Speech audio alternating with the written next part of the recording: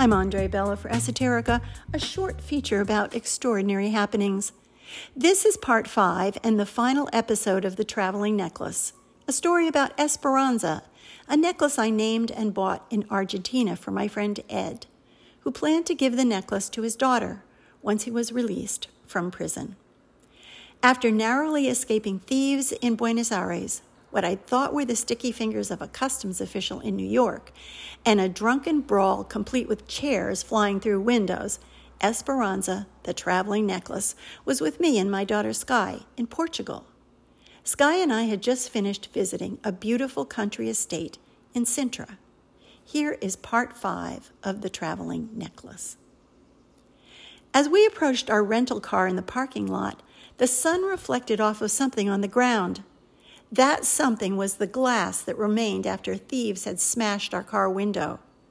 Fortunately, I thought, we'd locked our suitcases in the trunk. I laughed, thinking that the thieves must have been after my computer bag, which contained only our lunch, 2 ham sandwiches and a couple of oranges. Just to make sure all was well, we opened the locked trunk. It was empty. I couldn't believe it was empty. Everything was gone. The thieves had accessed the trunk from the back seat. Apparently, Esperanza was off on another adventure. Would she head for the Middle East with a quick stop somewhere in Europe? I just hope she didn't end up at the bottom of a very deep body of water or crushed under the leg of a nightclub bar stool. I wished her well and pictured her around the graceful neck of some Italian beauty.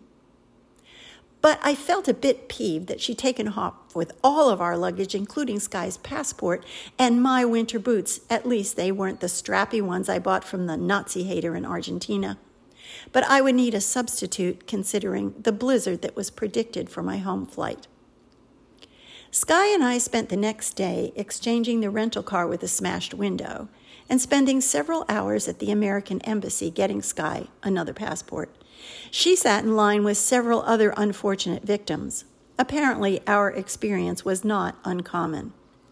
The embassy wouldn't let me go inside with her, so I spent a few hours on a bench outside, watching bored Portuguese soldiers walk back and forth in front of me carrying their AK-47s. At least it wasn't raining. Looking back, I can say that Esperanza taught me some important stuff. I'd grown to appreciate her don't fence me in attitude, and she taught Sky and me a few things about traveling light.